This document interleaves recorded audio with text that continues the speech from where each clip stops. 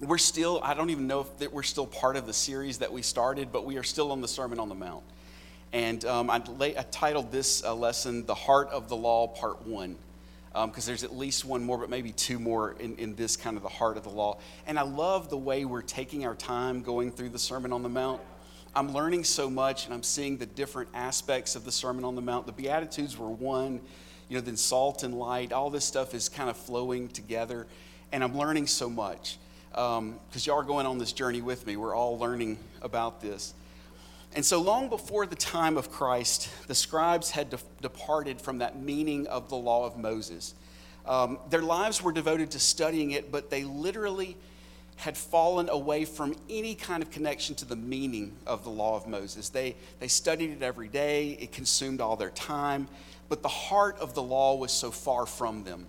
It was just, couldn't be further apart. They strained in Jesus' phrase, I guess, that he used, they strained at a gnat and they swallowed a camel. They would find this little thing right here, but they couldn't see this giant thing right in front of them. They missed it. They were so immersed in the minutia of the interpretation of the law that they neglected the plain reading of the law, and they had no understanding of its author. What man was saying and what man was thinking had replaced the thoughts of God. And for all practical purposes, the writings and the traditions of men had replaced the Holy Scriptures. Long before Jesus' day, the Pharisees as well had departed from the law of Moses, even though their claim was that they carried out every single little rule and regulation. The Pharisees had made out a long list of do's and don'ts, which only someone who could work all day long at it had the time to keep. The rest of us who had lives and jobs, we would not have had time to keep all of those things. And as always, anytime man tries to improve on something, what God has said, we end up lowering the standard to a man's standard away from a God standard. And the result was only that righteousness was gone and self-righteousness took its place. And yet they claimed to be good and they claimed to be righteous. And so into this world, imagine, we're going to do a little study in first century Jewish life as part of this lesson this morning. But into this world and with this mindset, Jesus entered the stage. And the Sermon on the Mount is Jesus' great exposition of the nature of true righteousness.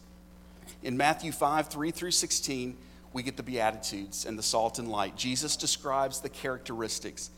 The people who are truly righteous are going to be poor in spirit. They're going to be mournful. They're going to be meek. They're going to hunger and thirst after righteousness. They're going to be merciful, they're going to be pure in heart, and they're going to be peacemakers, biblical peacemakers. And we studied what all that stuff means. And then those that are persecuted are going to be persecuted by the unrighteous because they don't like that righteousness that they see in the people who are living for God. Then they're going to be the salt of the earth and the light of the world. And they will do good deeds in a way that brings glory to God and not to me on Facebook. In Matthew 5, 17 through 20, Jesus makes it plain that what he is teaching is in complete harmony with all of the New Testament. We studied that last week. Jesus came to fulfill the law. He didn't want to throw out the Old Testament. He didn't want to throw out he did not want to throw out the law. He came to fulfill the law, and he lived a life of that, and we explained and we went through all that last week. And that was in contrast completely with the scribes and the Pharisees. And then verse 20 is really a condemnation of their self-righteousness. He said, because unless your righteousness exceed that of the scribes and the Pharisees, you shall not enter the kingdom of heaven. And I hope by the time we finally finish the Sermon on the Mount that scripture is emblazoned in your brain. Because I have read it every single Sunday that we've done this. I have read that scripture. If you think about this statement, Jesus is basically saying that the scribes and the Pharisees have zero righteousness. Quite the insult Jesus is hurling. But it's not meant as a condemnation here of what the scribes and the Pharisees are doing. The scribes and the Pharisees, according to Jesus, are not going into the kingdom of heaven. Not unless something changes. Something has to change in them. They must exchange their self-righteousness for true righteousness. The Beatitudes describe the characteristics of a person who is truly righteous. And in the rest of chapter 5, chapter 6, and part even of chapter 7, we're still in chapter 5, guys. 6 and 7 also include elements of the Sermon on the Mount. Jesus begins now to illustrate what it means for us who are going to be a part of the kingdom of heaven. And I think it's important for us to see how incredibly important it was that Jesus taught us this idea. We really, when you think about it, we really don't have too many of Jesus' sermons. Think about that for a second. Over his 3-year ministry, Jesus had to have taught hundreds of sermons. He had to have preached hundreds of times. People were always wanting to hear the words of Jesus, but we only have a few of them recorded in Scripture. And one of the most important is this Sermon on the Mount. And the entire topic, that one of the few sermons that we have of Jesus that is recorded, the entire topic is righteousness and the nature of righteousness. Jesus has defined it, and now what he's going to do for us in the rest of 5, 6, and 7 is he's going to illustrate and make it easier for all of us to understand. Thank you, Jesus. Literally, thank you, Jesus. I need illustrations. I like it broken down into pieces that I can understand, and that's what Jesus is about to do for us. In chapter 5, there are 6 teachings of the scribes and the Pharisees that Jesus refutes, and then he explains what true righteousness says about those preconceived notions. In each section, he begins with a phrase, and the phrases are different slightly, but they all mean the same thing. He says, "You have heard it said," and he talks about murder. In 27, adultery. In 31, divorce. 33, vows. 38, revenge. 43, loving your neighbor. And in chapter 6, Jesus condemns the way that the Pharisees practiced and told how those things should be practiced. Each section begins with something like, "When you do," or "When therefore you give alms," and "When you pray," and "Whenever you fast." Do not be like the hypocrites, is what Jesus is telling us. And he's giving us these examples. Do not be like the hypocrites. Do it this different way. When I began this sermon, this series on the Sermon on the Mount, I said that we have to keep context in place. That was one of the first things I said. The very first is back in early June, I think was the very first time I spoke on this. I said we've got to keep this in context. We do not want to remove what Jesus says from its context, resulting in using his words to support an idea that he did not teach. Because that's what the Pharisees and the scribes did with the old law of Moses, is they took pieces out, and they all of a sudden, by the time they finished playing with them, the heart was gone. It was just words that they were putting in wrong places. Because that's repeating that same error that they made. We don't want to look at that little bitty minutia while failing to see and follow the principle of the law, the heart of the law. And this morning, we're going to begin our examinations of the illustrations of true righteousness. And I want to keep it in context because it is a harmonious unit. Everything in the Scripture is harmonious. It works together. If you see things that you think these two contradict each other, if you study into them, you'll find out they don't. It really is. You can find 2 scriptures that almost look like they're saying exact opposite things, but a careful study of the context of each one, and all of a sudden it becomes harmonious again. And God's Scripture is like that. It works together, and this very long sermon that we're going through is also like that. It is a harmonious unit. The pieces all go together, and they must be interpreted and understood within each other. We're trying to get at the true teaching, the true heart of the law of Moses. So let's start with legalism and murder. In Matthew 5, 21 through 26. You have heard the ancients were told, "You shall not commit murder, and whoever commits murder shall be liable to the court. But I say to you that everyone who is angry with his brother shall be guilty before the court. And whoever shall say to his brother, Raka, shall be guilty before the..." I'm going to define that word Raka because I didn't know what it meant either. It says, "Raka shall be guilty before the Supreme Court. And whoever shall say, you fool, shall be guilty of fiery hell." It kind of escalates quickly. Going to court, going to the Supreme Court, going to hell. Just real fast. Jesus just went zoom right there. "If therefore you are presenting your offering at the altar, and there remember your brother has something against you, leave your offering before the altar and go your way. First be reconciled to your brother, and then come and present your offering. Make friends quickly with your opponent at law while you are with him on the way to court.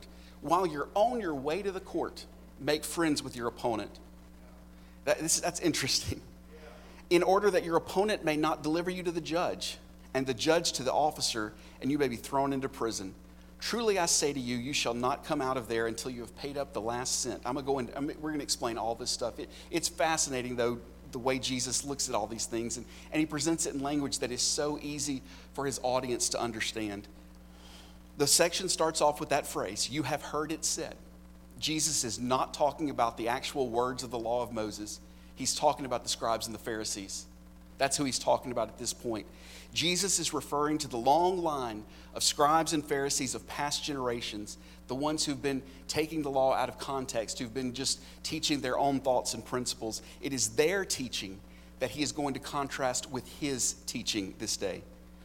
Jesus isn't contrasting his teaching with the law of Moses because he's already said, we talked about last week, everything he says is in harmony. But he's talking about the way these people have interpreted it. And notice that it says you have heard. In many respects, the common Jew of this time had become separated from the scriptures. This happened in the English-speaking world and all around the world later on as well, but it happened here in the Jewish days. During and after the Babylonian exile, that's when we've talked about the Babylonian exile, most of them had lost the ability to read and converse in Hebrew. We think that's really strange. But the average Jew in Jesus' day did not speak Hebrew, didn't understand it, couldn't read it, couldn't speak it. They used Aramaic, which was the everyday at home language, and then to do trade and in the shops and the businesses, they used Greek. So almost everybody was bilingual then, but it was Aramaic at home and Greek in the shops. And though the Old Testament had been translated into Greek, it was big, huge scrolls, and no one could afford them. No one had a big scroll at home. People didn't have that kind of stuff. That just was been far out of the financial reach of an average person.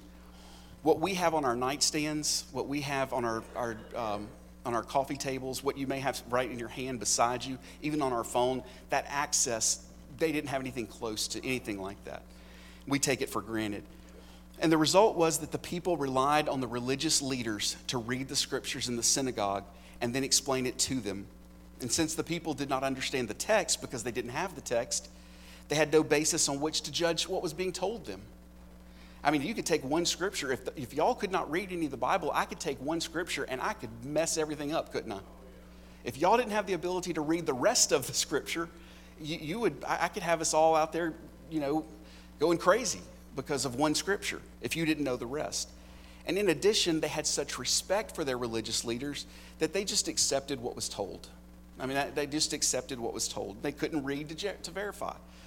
Unfortunately, most of the scribes and Pharisees, they at this time also no longer translated the scriptures themselves, and they taught from the Talmud. The Talmud is a collection of the writings of rabbis. It started in the Babylonian exile when people didn't have access to the scriptures. These Jewish rabbis would write down, it was like commentaries. It would almost be like if Brother Bruce was preaching from Matthew Shepard's commentary every Sunday instead of the Bible. Matthew Shepard's commentary is awesome. It informs the scripture, but it is not the scripture. And that's what these scribes and Pharisees were doing, the exact same thing. Basically, what had happened was the tradition of men had replaced the word of God. And so it is that Jesus begins this whole section reminding the people what the scribes told them. They said, you shall not commit murder, and whoever commits murder shall be liable to the court. They had started off well, the scribes and Pharisees had, by repeating the sixth commandment of the 10 Commandments. But instead of explaining what that meant, they reduced everything to whoever commits murder shall be liable to the court, and they stopped. Whoever commits murder shall be liable to the court. That's the end of it. And you might be thinking to yourself, but that's true, Chris. That is true. It is true. Here in the now, we do the same thing. Whoever commits murder is headed to court, right? Good thing. When someone kills someone else and they're caught, eventually their case is going to be heard before a judge or jury to describe the proper punishment. I do that every day. I've got 9 murders on my docket right now that I'm prosecuting. 9 murders. It's kind of what I do. But it's not fun. Not my favorite thing. I'd rather prosecute a simple burglary any day of the week than a murder. But can you see how this has reduced and confined what God says about murder to just a mere legal affair? It's taken it completely into the civil sphere and away from the spiritual sphere. Yes, they are liable to the court, and that's a good thing, but God's teaching goes far beyond our civil liabilities. That's not what it's based on. You could live your whole life not violating any law other than speeding, and that doesn't make you a good person. And that's what Jesus is kind of trying to say. God's teaching goes beyond our human government. When a person intentionally kills another human for purely personal reasons, that is murder, and their life is made forfeit. That is true. Jesus is agreeing with that part, and that is what the scriptures say. But the reason is that murder is an attack against God. Man is created in God's image. When you commit murder, it is an attack against God. That's why murder is wrong. That's the problem, right? The shedding of innocent blood is one of the 7 things God hates. Proverbs 16 through 19. Revelation 22 and 15 states that murderers will be among those excluded from heaven. Outside are the dogs and sorcerers and the immoral persons and the murderers and the idolaters and everyone that this is the part, I'll say this very quietly so you don't have to be convicted of it, and everyone that loves and practices lying. So if you didn't hear that, you didn't hear that, but it's in there. It's there. The scribes had reduced the do not kill commandment to if you commit murder, you're going to have to go before the courts. And yes, that's true. But Jesus is here to fulfill the law, right? And the scribes and the Pharisees did not deal with the cause of murder. And that's what God was concerned with. God was not concerned with the murder itself. He was looking at the cause of the murder. That was the sin problem. They felt confidence in their innocence. None of the scribes and the Pharisees had actually murdered someone. So they felt all self-righteous. I have never violated the 6th commandment. Look how holy I am. From the day of my birth, I've never violated the 6th commandment. And they felt confident in their innocence. They defined the sin by the external action alone. They held to the letter of the law, but not its spirit. And so in their self-righteous legalism, they were confident that they were not liable for any punishment. But let's look at what God says of the heart. Psalms 51 and 1 Samuel 16 and 7. Jesus is bringing to mind to the people to remember those scriptures where God looks at the heart.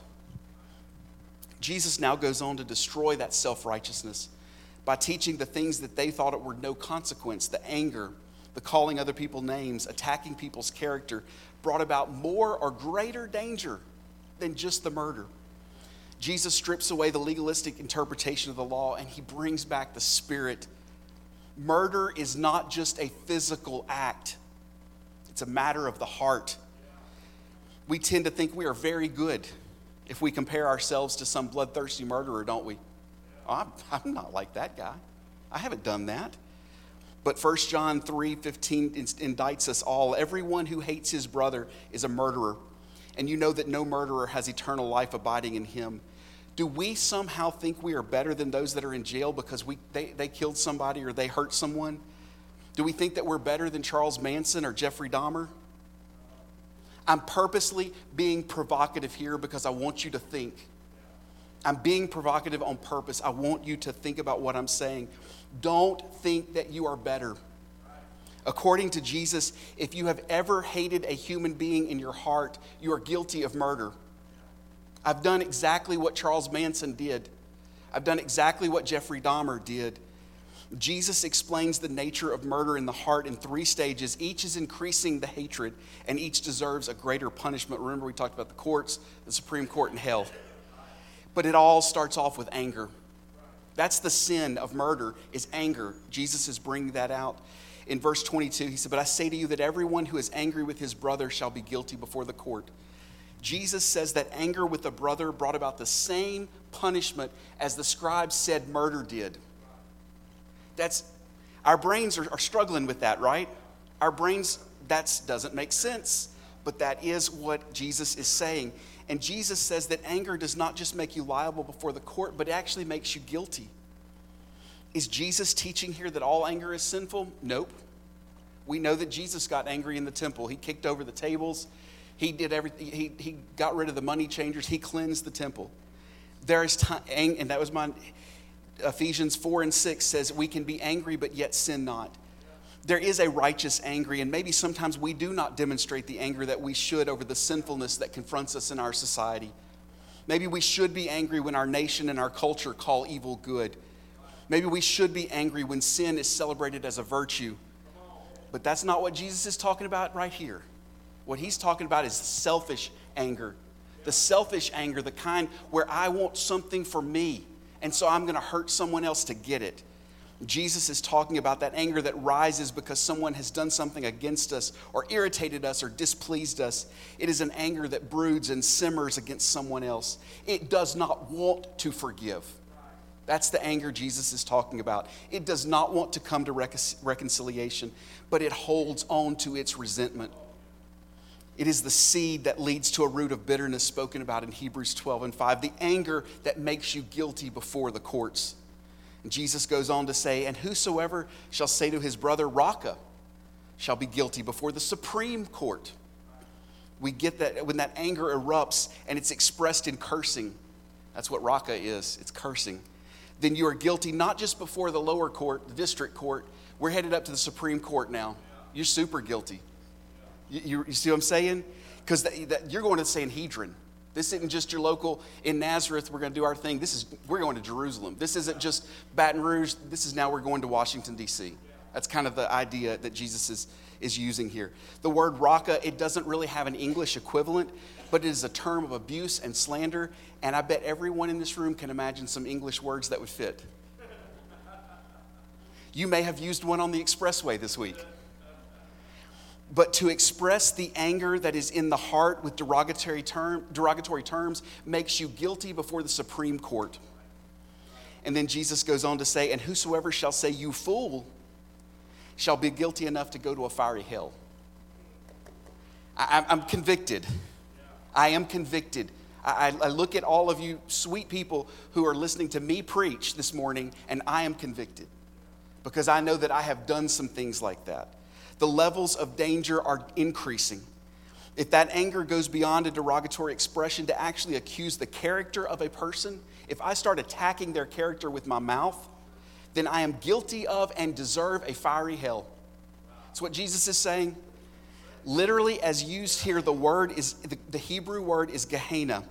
It's the trash dump of Jerusalem that burned continually and so became a common term to refer to final end of torment. The word fool here is the same word we get to use where we get our word moron from. Not all use of the word fool is bad, though. Like I said, with anger, not all anger is bad.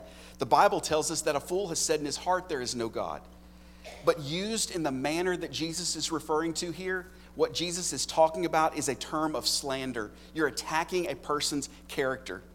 An impugning of the character of a creature made in God's image is thus a slander against God himself and is the equivalent of murder, is what Jesus is telling us. Look, the Sermon on the Mount is radical. The Sermon on the Mount is radical. It is not in our normal wheelhouse. It is something completely different. So I understand what I'm saying just sounds a little crazy in your ears, but it's the words of Jesus. When that kind of anger is present and then it is expressed with a derogatory statement, or when the slander against a person's character is made, it is murder. See, Jesus is getting at the heart of murder, and the heart of murder is anger.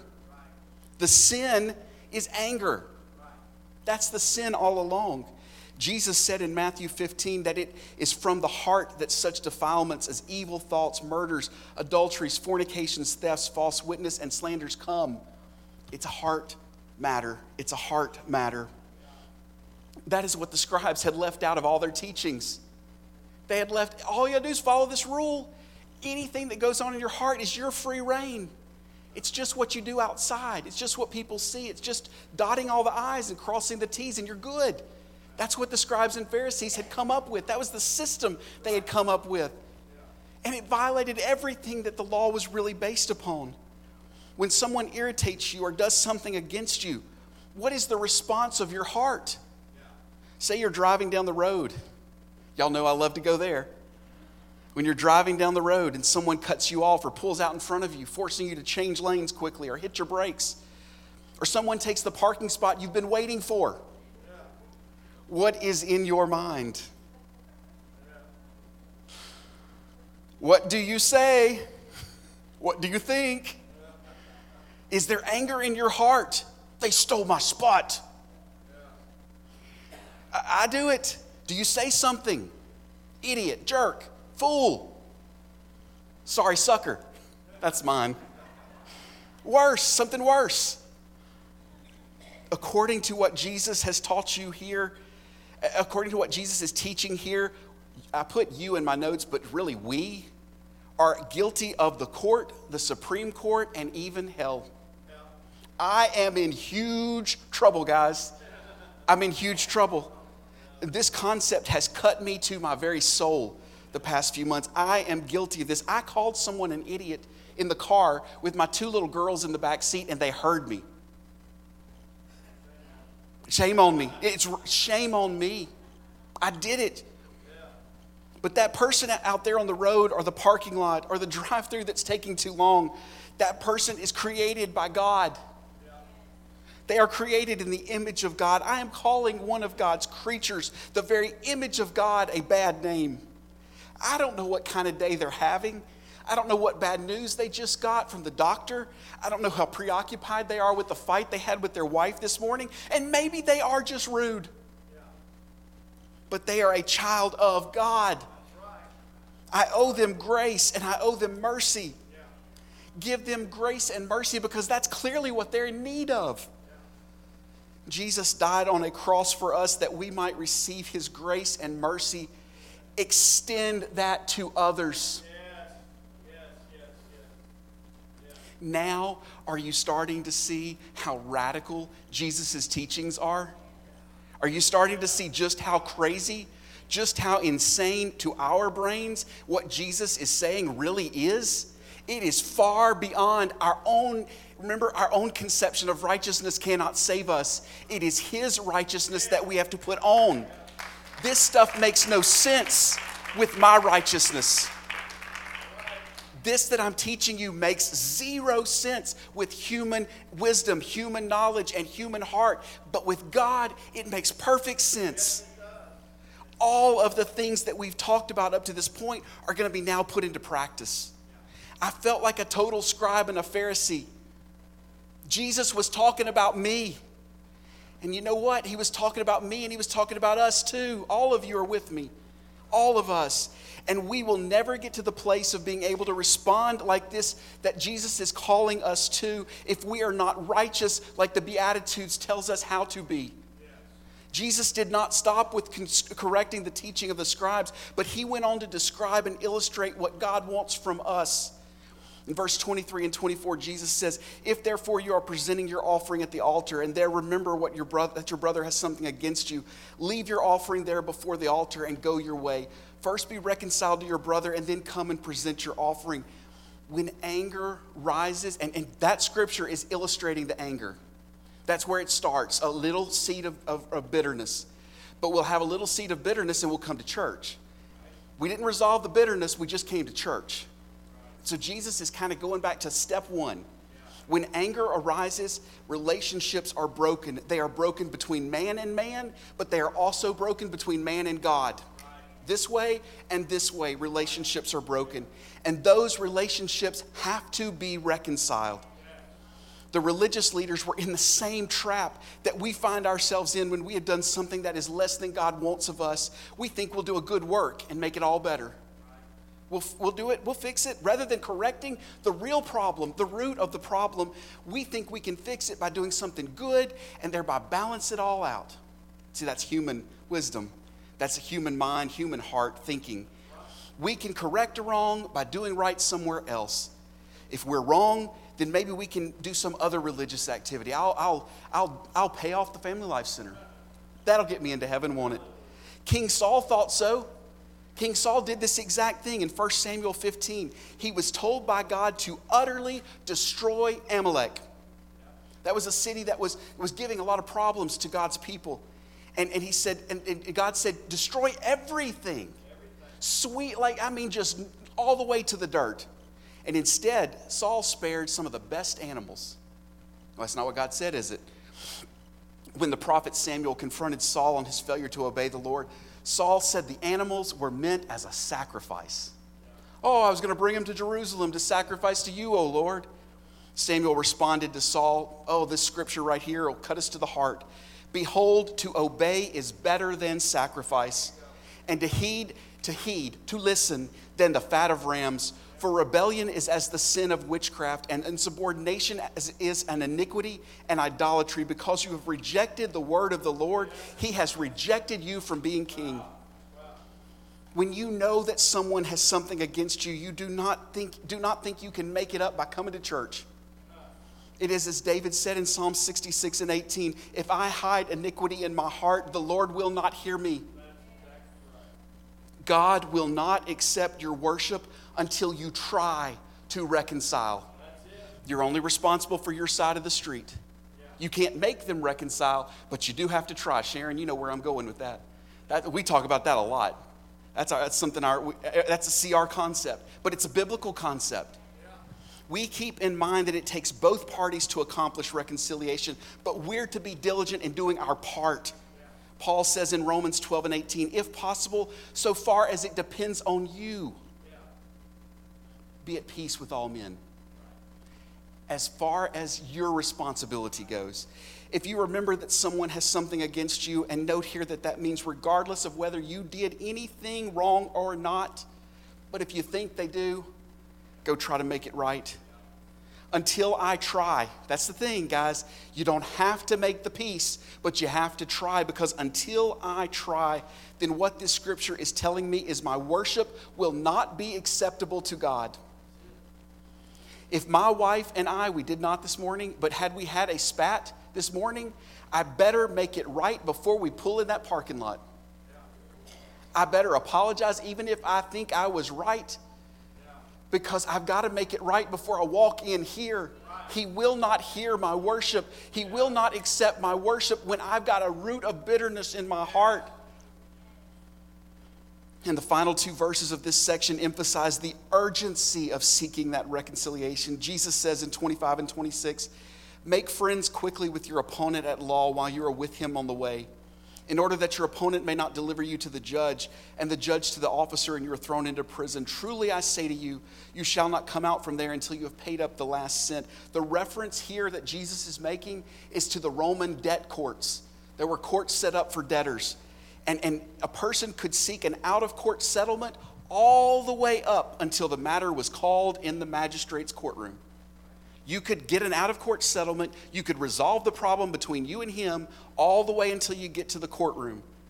But after you arrived at the courtroom and the judge had it in his hands, even the person bringing the suit against you could not stop the matter. You were in front of the judge, and the matter could no longer be settled. In debtor's court, if the judge ruled against you, he handed you to the policeman, and the policeman took you to jail. You stayed there until your family found out a way to pay off the debt. You could stay in there for years while they were thinking about how they could possibly pay off this debt. And what Jesus is illustrating is the urgency of asking for reconciliation sooner rather than later. Do it before you see the judge. In the first illustration, the question of whether you had done wrong or not was sort of left unanswered. But in this one, you've done wrong. You clearly are being brought before the judge. You had offended. And before you could seek reconciliation, because if God calls us into account, we're going to pay the full price. Imagine, that's the thing. The before we get to the judge is life. Getting to the judge is not life. It's the end of life. We have to pay the full price. I love how Jesus' standard of righteousness is so incredibly different than what we as human beings would have come up with on our own. It is also, and I will be the first to admit it, it is also incredibly impossible for us to do with human power. It's almost like Jesus, listen, this is it right here. This is what I want you to get. It's almost like Jesus is making it so foreign to us that we are forced to come to him to accomplish it. His standard is impossible with my abilities. But when I start to approach him like the Beatitudes talks about, when I get poor in spirit, I have nothing to offer you, oh God. When I start to mourn over my own sin, and I know that there's no good in me, and I need you, then I start to hunger and thirst after righteousness, right? And all of a sudden, what was so hard with this human ability, he gives us his strength, and it becomes easy.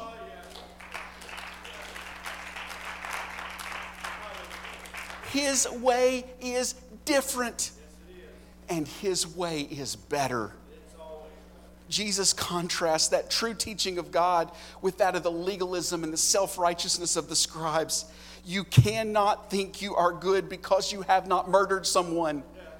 You cannot think you are good just because you have not murdered someone. If you have ever had selfish anger, if you have ever called someone a derogatory name, if you have ever slandered someone's character, then the judgment against you is the same as murder. The judgment against me is the same as murder. Nobody in this room is innocent. Except maybe Sister Donna.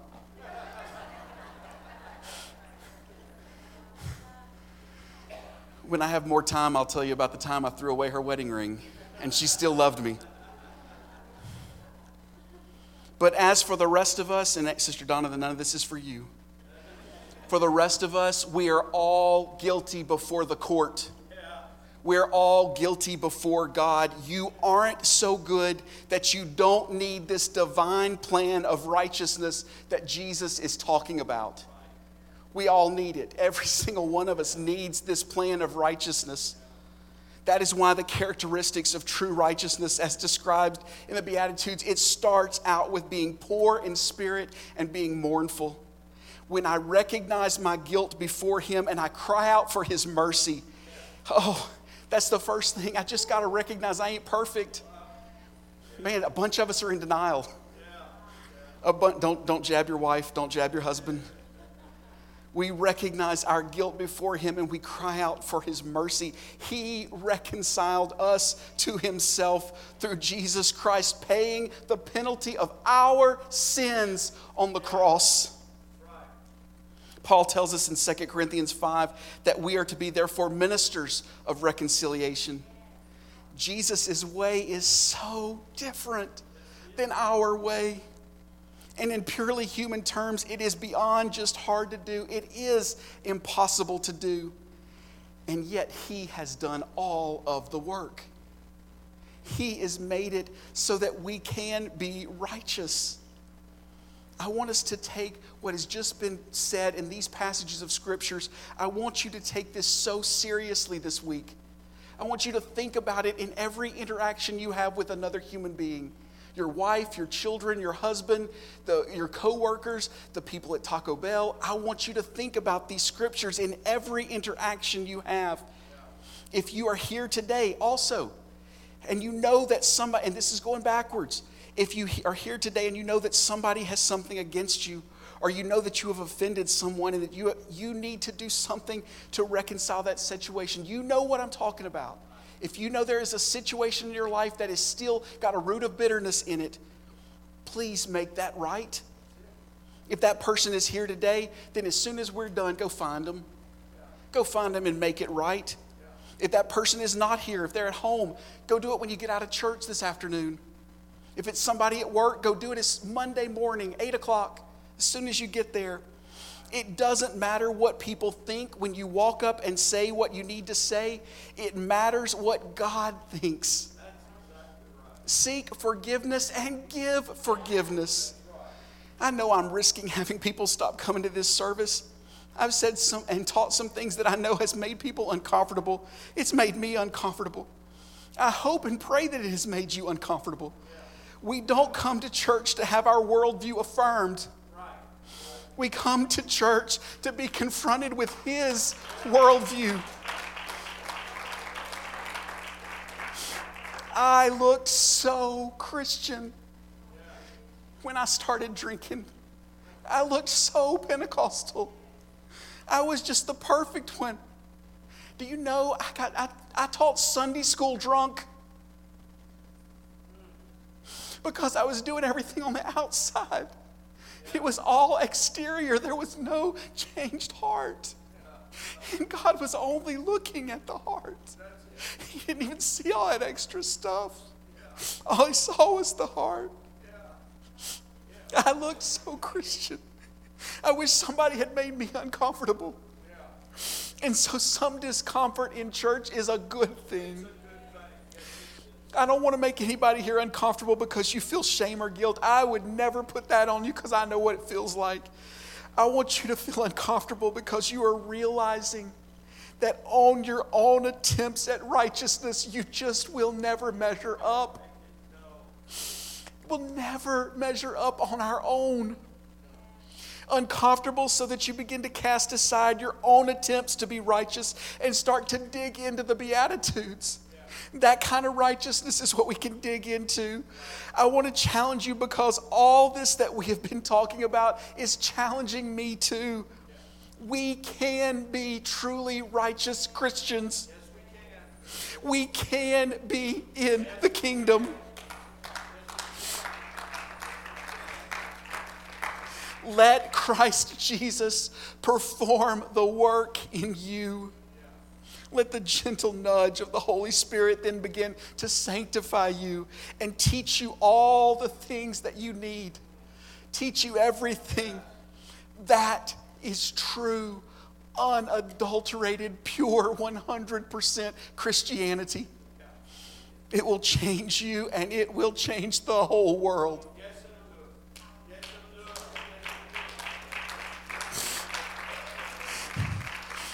Not only will you become a great Christian, not only will you stop thinking you're not saved or stop worrying about how saved am I or did I do enough right or wrong. Not only will all that fix itself and you become confident in Christ, but also people will see it in your face and they will want to know what you have. All of a sudden it won't be, well, the church is full of hypocrites. It'll be, man, those people in the church are changed.